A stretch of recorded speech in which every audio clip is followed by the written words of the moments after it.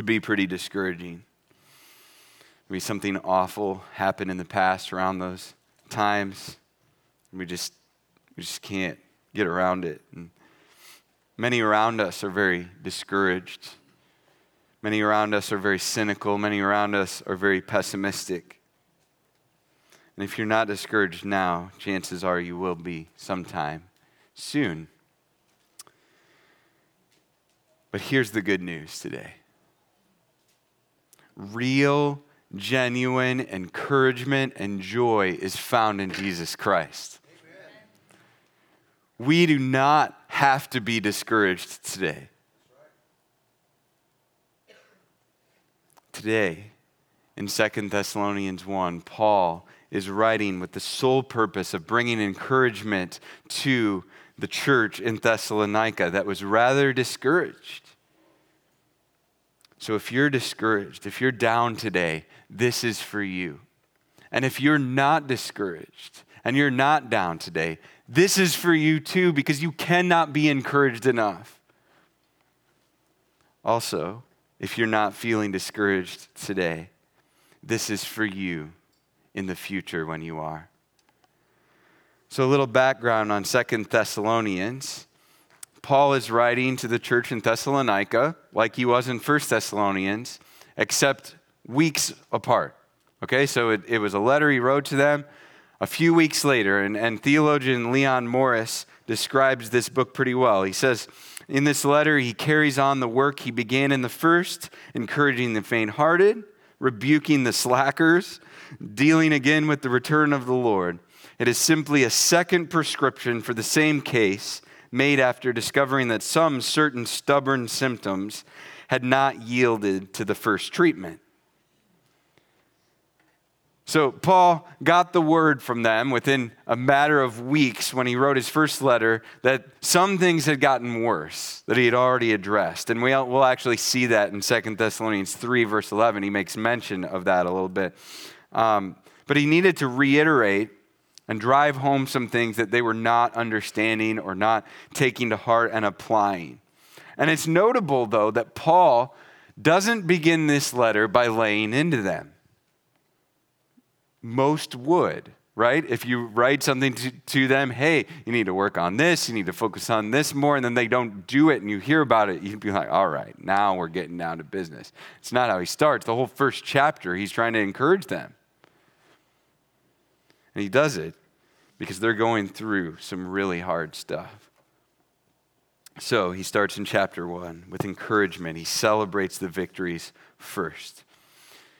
So let's take a look. 2 Thessalonians chapter 1. Good verses 1 and 2 to begin with. It says, Paul, Silvanus, and Timothy, to the church of the Thessalonians in God our Father and the Lord Jesus Christ, grace to you and peace from God our Father and the Lord Jesus Christ. He starts out. He's saying, hey, be encouraged, Thessalonians. You are his. Verse 1, as a church and individually, he's telling them, you are God's. But he gets very specific. He says, you are in God our Father, which means that they are loved by God. They are God's beloved kids. But there's reverence and awe here, because he calls him God our Father. He is God. Who are we to belong to him, right? But yet he also mixes it, this reverence and awe, with deep relationship. He's our Father. We are sons and daughters of God. And he's telling them, hey, you need to enjoy the incredible privileges, rights, and relationship and love of the perfect Father, our Heavenly Father. But it wasn't just for them individually. He says, God, our Father. So Paul's saying, not just my Father, not just your Father, Thessalonian believers, but our Father, anyone who is in Christ, anyone who believes, our Father. We are in God our Father and the Lord Jesus Christ. So it's not just in relationship with God as Father. He is our Lord as well. He's the one in charge. He's the one who calls the shots. But not like a cruel, harsh master, but rather as one who genuinely cares about us and cares about what's best for us. So who is their Lord and Master? And if we're in Christ, who is our Lord and Master? It's Jesus Christ. He's the one in charge. Jesus is the one in charge. But he's not just God. He is God. Jesus is God, but he's also our Savior. He's the one who took our place on the cross. We just got done singing about this at length. He saved us from our sin. He gave us his perfect record for our filthy record. He endured the wrath of God that we deserved by dying on a cross.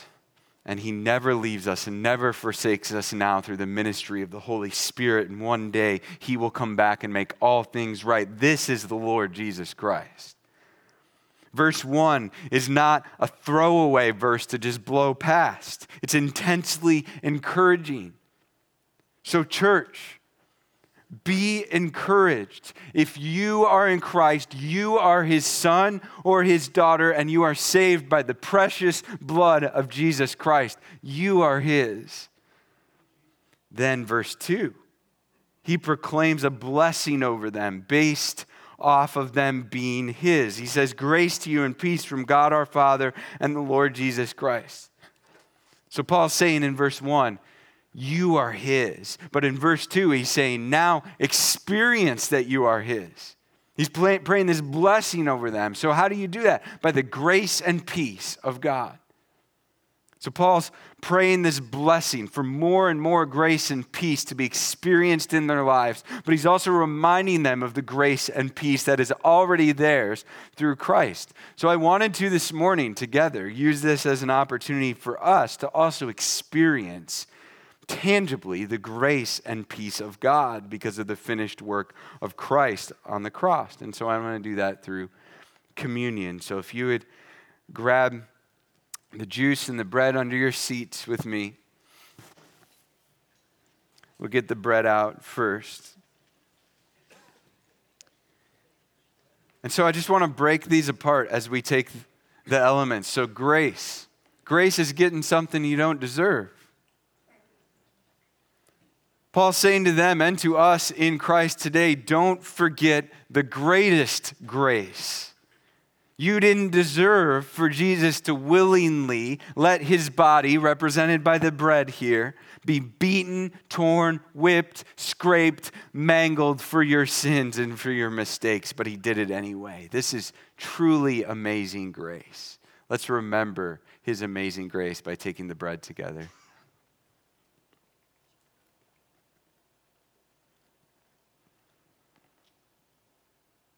And then as we open the juice, we think of the peace of Christ. And a Greek scholar, Larry Pierce, defines peace as the tranquil state of a soul assured of its salvation through Christ, and so fearing nothing from God and content with its earthly lot of whatsoever sort that is.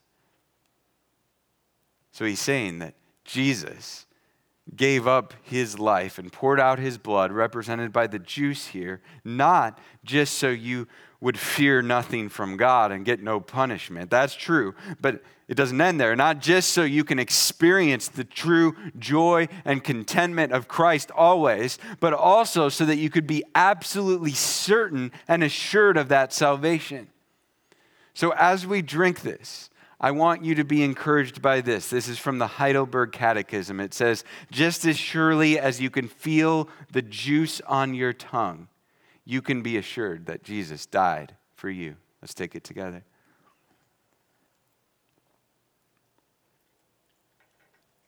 Church, be encouraged. You are his. You are his because of the precious blood of Jesus. Next, we see in the text here in verse 3, he's saying to them, be encouraged because you are faithful. Verse 3, we ought to thank God always for you, brothers and sisters, and rightly so, since your faith is flourishing and the love each one of you has for one another is increasing. Paul's encouraged by their faithfulness to God. Now, faith, according to Warren Wiersbe, is trusting in the promises and power of God. Faith is trust. Trusting in the promises and power of God. And it says that their faith is flourishing. Flourishing means abounding, overflowing. You don't just trust in God's promises and power. It's increasing in strength and amount day by day. I think of growing up, I lived next door to my grandparents, and my grandma always had a huge garden. And I remember a couple years pretty distinctly where the tomatoes were just abounding. And so I just go out there and pick them and just eat them right there. And it wouldn't matter. Like she wanted me to because they were going to go bad. They're just flourishing, right? This is what this is talking about. Vast amounts that bring great joy. And the Thessalonians, this was their faith. This was their faithfulness. Their trust in God was flourishing and producing joy. It was overflowing. And so I just want to encourage you today, if you are faithfully following Christ, be encouraged as well. Now, certainly, none of us in here are going, wow, we're perfect, right? We certainly have days that are subpar, me included. But if your heart and your lifestyle overall is one that is trusting God's promises and power, you may not even be feeling super excited and spiritually high right now, but if you are faithfully seeking the Lord as a response to His great love for you, be encouraged. But they weren't just faithful to the Lord. These Thessalonians were faithful to each other. Their love for each other was increasing. The Thessalonians really had this down because they already were excelling at this in 1 Thessalonians. So 1 Thessalonians 4, 9, and 10, he says to them, about brotherly love, you don't even need me to write to you because you yourselves were taught by God to love one another. In fact, you're doing this toward all the brothers and sisters in the entire region of Macedonia. But we encourage you, brothers and sisters, to do this even more. And apparently they took him up on that. They're like, yeah, we're doing well on it. We're going to keep going and we're going to love each other even more. What a great church family to be part of. Just wish I could be transported back there and just experience that for a day, right? They weren't content with keeping the same level of love. It was increasing constantly. But I want to just zoom forward to 2023 right here at Stonebridge Church and our church family. And I want to give you 3 pieces of evidence showing that we as a church body, if this is your church family, man, God is doing the same thing amongst us. I just see the faithfulness to loving one another increasing. So I want to give you 3 evidences. The first one was from a Google review of someone who just came one weekend. So they said, a friend and I were in Boone to attend a wedding, and we decided we wanted to attend a church on Sunday morning. We checked out churches on Google and decided on Stonebridge Church. We're so glad we did. Warm and welcoming. Praise band was awesome, as well as the pastor and his great message. We left feeling happy with our choice for Sunday worship. We all had a part in that. Incredible evidence of the love we have for one another that's being extended.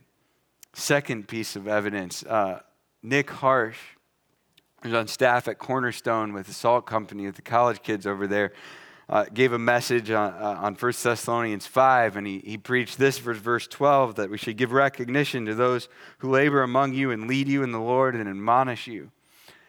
And he gave that message, and there are still things happening today that people are doing in response to that message. So we got to get Nick back here because he was bringing it.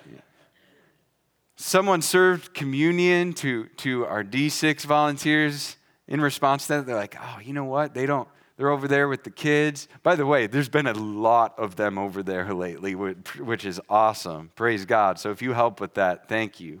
But he was like, they don't get communion. So I'm just going to bring it over to them and pray for them. And I know firsthand from a couple of them how much that meant to them. Really loved one another well. One connection group decided, hey, we're just going to write a bunch of encouragement notes to some of the elders and the staff. Another group wrote notes and left snacks for the sound and tech people. Whoa, sorry. But for the sound and tech people. In verse 3 here, it says to love one another. And your love for one another is increasing. And this is what I'm seeing. And the third evidence, Cody Walker. Why don't you stand up? I'm going to embarrass you. So, Cody Walker just celebrated 6 months of being clean from drugs. Let's give Cody a hand.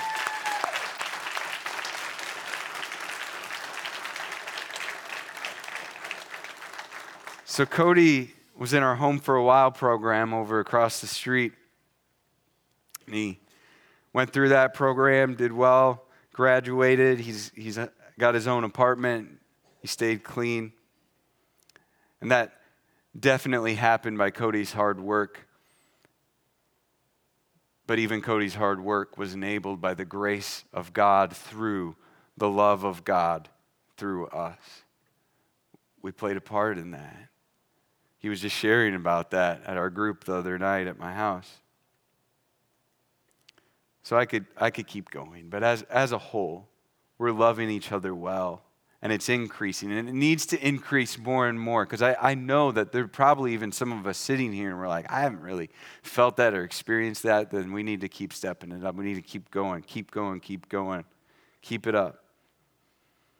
But as a whole, we're loving each other well, and it's increasing, and it's worth noting, and it's worth celebrating. Be encouraged. As a church family, you are faithful to loving each other well.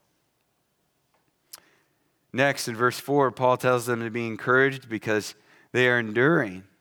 Verse 4, therefore, we ourselves boast about you among God's churches, about your perseverance and faith in all the persecutions and afflictions that you are enduring. Notice they were going through not just persecutions, but also afflictions.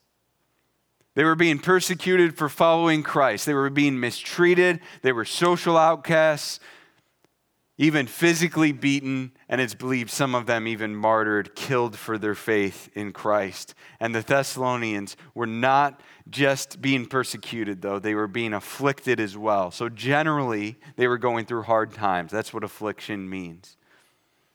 Thankfully, most of us cannot resonate with being persecuted much for our faith. I'm convinced that will not always be the case in America. But all of us can relate to going through hard times. All of us face discouragement and letdowns and bad days and bad news. We have friends and family members struggling, suffering, even passing away.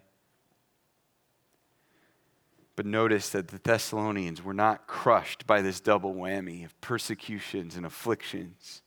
Quite the opposite. They were enduring through perseverance and faith. Their perseverance here. See, Paul was not only encouraged by their perseverance through the trials. Paul boasts about their endurance. Okay? So he's not like, yeah, you guys are just scraping by, good job. He's like, no. Everyone he's talking to, he's going, have you heard about the Thessalonians? All that they're going through, but yet they are loving the Lord and each other so well. I cannot believe it. It's a work of God. It's incredible. Have you heard about that? About their perseverance? So again, I come to us as a church. We are persevering as a church. And here's how I know this. We're still here. After a crazy pandemic and all of the different things that brought about.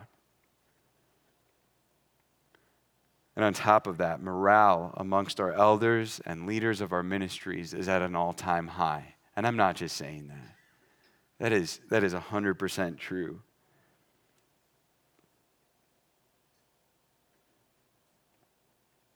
But you if you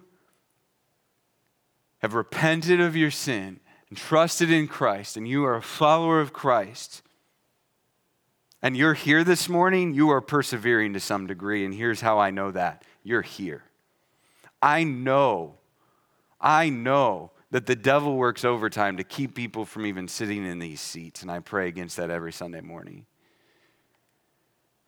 By God's grace, you jumped over the many obstacles to even attending church. And certainly, I don't know what you're facing right now, and I don't know how you're responding, but if you're going through it right now and you are clinging to Christ, be encouraged. But the Thessalonians here didn't just persevere, they had faith. The catalyst for endurance in following Christ is faith. It's trust in God. So he's telling them, be encouraged. You're still trusting God. Sure, it's hard to trust him. You're going through tons of really hard stuff, Thessalonians. And some days you probably just want to give up, but you're still hanging on. I want to share a song with you here, or at least just a portion of a song with you that I ran into this week. And I want to share this with you because music strengthens faith, trust in God in a unique, special way. I mean, that is in part why we sing in our services. But I wanted to share this with you because I could imagine, as I heard this song, I could imagine the Thessalonians singing something very similar as they were going through this and clinging to the Lord. So let's take a look. And if you want to look up the rest of it, the whole song is definitely worth the listen. It's called Just As Good by Chris Renzema and Ellie Holcomb. Check it out.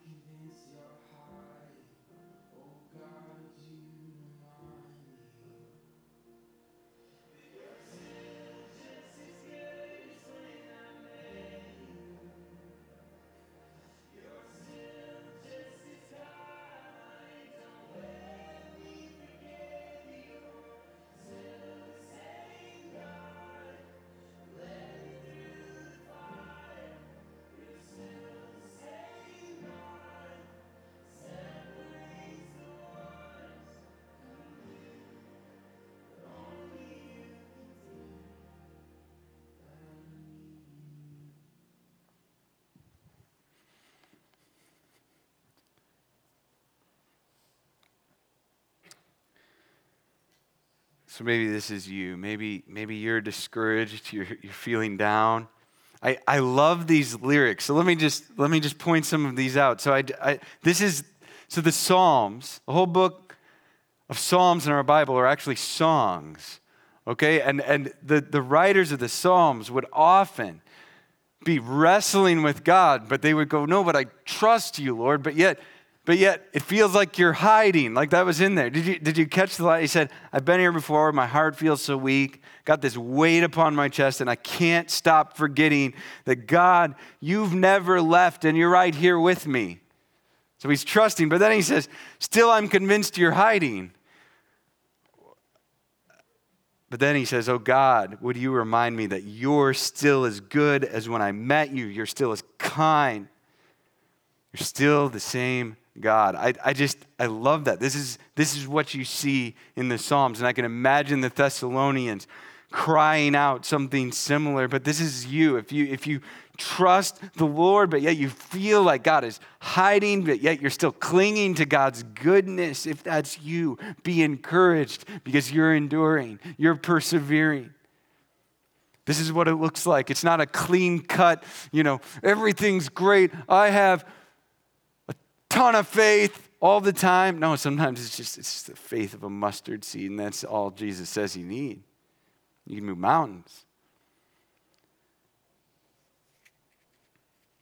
If that's you, be encouraged because you also are enduring. The next part in here, verses 5 through 10, Paul essentially says, be encouraged because God will fix it. See, it's natural when we're going through hard stuff and it's out of control, we want to just come in and fix it, right? Grab control and fix it. But that's the wrong approach. We don't have to fix it, and we can't. God will fix it, though. Look at this, verses 5 through 10. It is clear evidence of God's righteous judgment that you will be counted worthy of God's kingdom, for which you are also suffering, since it is just for God to repay with affliction those who afflict you, and to give relief to you who are afflicted along with us. This will take place at the revelation of the Lord Jesus from heaven with his powerful angels, when he takes vengeance with flaming fire on those who don't know God and those who don't obey the gospel of our Lord Jesus. They will pay the penalty of eternal destruction from the Lord's presence and from his glorious strength on that day when he comes to be glorified by his saints and to be marveled at by all those who have believed, because our testimony among you was believed. How will God fix it when he returns? First, we see in this scripture that he will repay. It's easy to get caught up in the details of this section and miss Paul's whole point here. Remember, Paul is encouraging the Thessalonians that even though they're being persecuted and even though they are suffering now, God will repay. He will bring justice. You can trust him to do that. Revenge is not yours to take, it's God's, and he will do it. But look at how Paul is encouraging them in verses 5 through 10. Verses 5 and 6, he's saying God will bring about right judgment or righteous judgment. Nothing's hidden from God. His judgment will be perfect. So he's saying, be encouraged. You can trust God to repay perfectly. And in verse 7, he's basically going, hey, even though they're laughing at you right now, I'm going to get the last laugh. This will take place, it says, verse 7, at the revelation of the Lord Jesus from heaven with his powerful angels. I'll get the last laugh. See, then the Thessalonians were being afflicted. And now we are too in various ways as we walk through life. But do not be fooled. When Jesus returns, God will repay. So be encouraged because God will fix it one day. Hold on. Verses 8 and 9, we see that God will repay completely and fully. When talking about repayment here, it's not just a repayment for the persecutors of the Thessalonians. It's a repayment for all sin against God. And that may make us a little squeamish as we look at these verses. Like, whoa, you were just talking about people who are persecuting. Why are we now going to anyone who doesn't believe in God? This seems a bit extreme.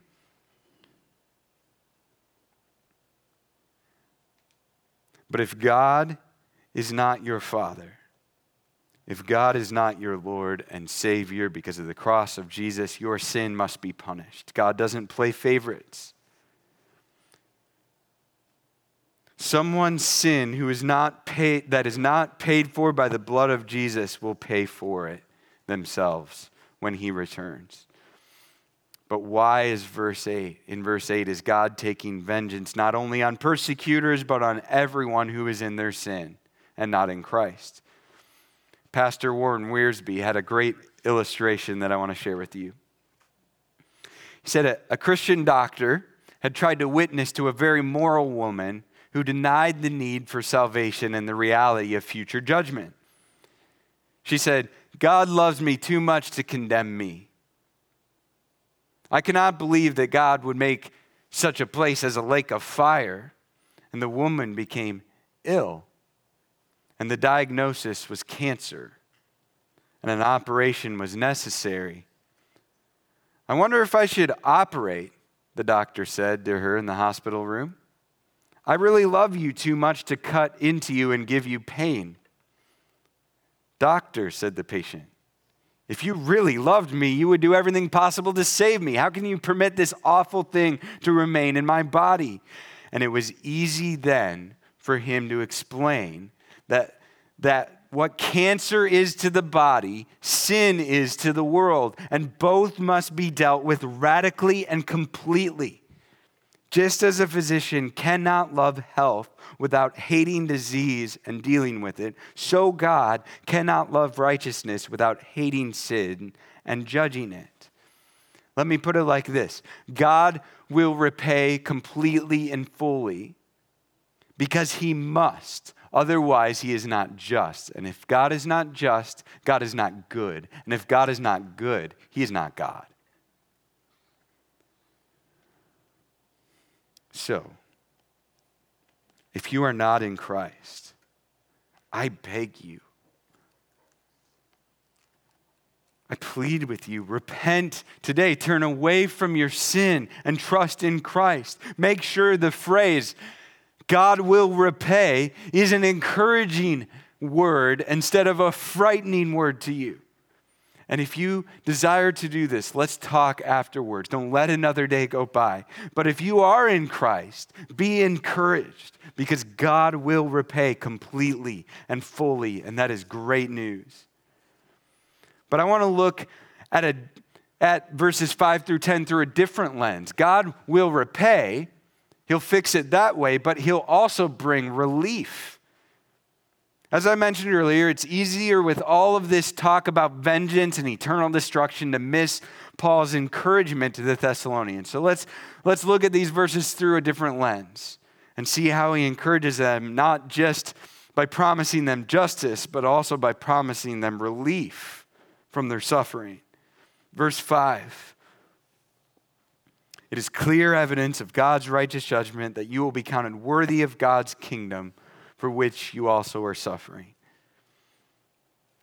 Endurance through their suffering is evidence that they truly are in Christ. They will be accepted and welcomed into God's kingdom. See, while we all are guaranteed hardship, following Jesus now, the payoff in heaven in Christ will be far better and it will be totally worth it. So be encouraged. Be encouraged because after you have suffered a little while, the God of all grace who has called you to his eternal glory in Christ will himself restore, confirm, strengthen, and establish you. 1 Peter 5:10. You jump down a little bit to verse 7.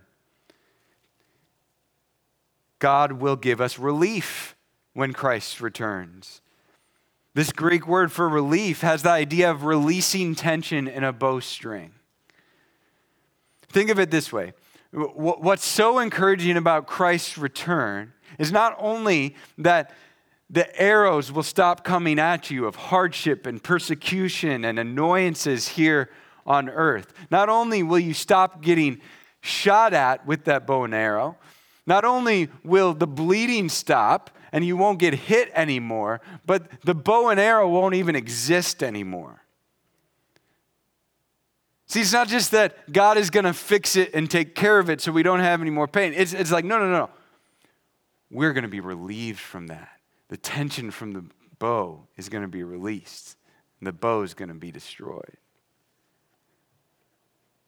This is what it means that he's going to bring relief. In verse 10, it's not just relief through the absence of pain and suffering. It's relief through joy, through pleasure. And the joy and pleasure of glorifying Jesus and marveling at Jesus. I love that line. To be glorified by his saints and to be marveled at by all those who have believed. Marveling at something is not just staring blankly at something and going, wow, holy, holy, that's cool. That's not marveling, all right? Some people have that view of heaven. That's not heaven. That's not what it's like, okay? When you are marveling at Christ, think of, I just want you to get in your head, the most beautiful sunset you've ever seen over the most beautiful landscape you've ever seen. Maybe it was over an ocean for you. Maybe it was over a cornfield. Maybe it was over the mountains, whatever it is. You have that in your head, right? See, when you experienced that, when you transport yourself back to that day, you were captivated and moved and filled with wonder and awe, and you couldn't take your eyes off of it.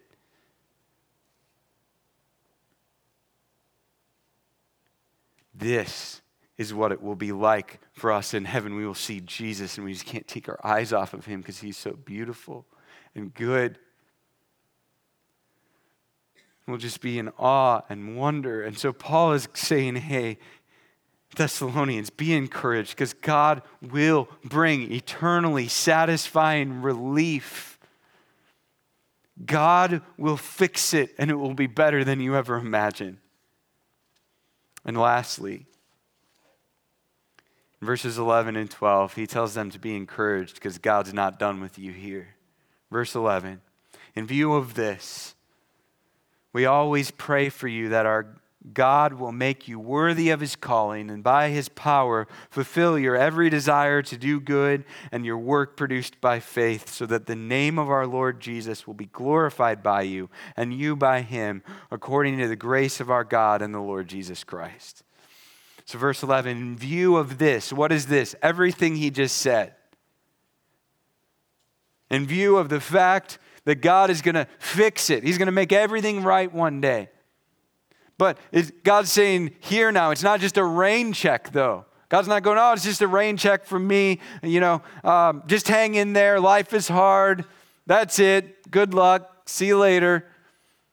That's not it. Verse 11 and 12, God's telling the Thessalonians and us that God is not done with you.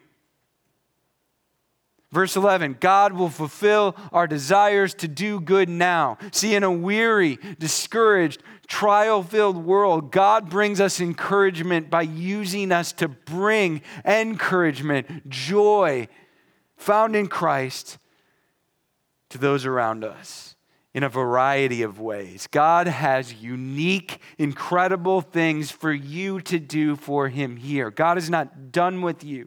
And as you walk in them, he will bring about incredible encouragement for you and great honor for himself.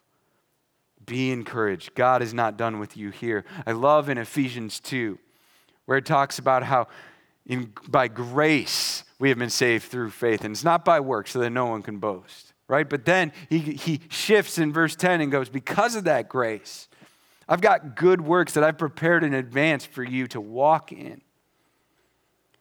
Same thing here. He's going, you know what? God is going to fulfill your every desire to do good. God is not done with you here. So you may be here this morning and maybe you're just super, super discouraged. Maybe even thought about taking your own life. And I just want you to hear from God today that he is not done with you.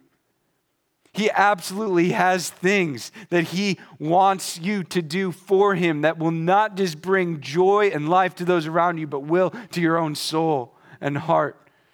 You are here for a reason. Don't give up because God has not given up on you. God is not done with you here. Be encouraged. Be encouraged. God has not given up on you, and he won't.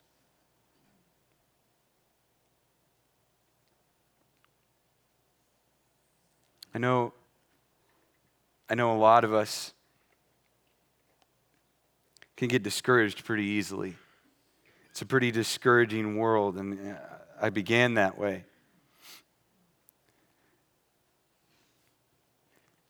I just want to encourage you to just keep coming back to Christ and his word.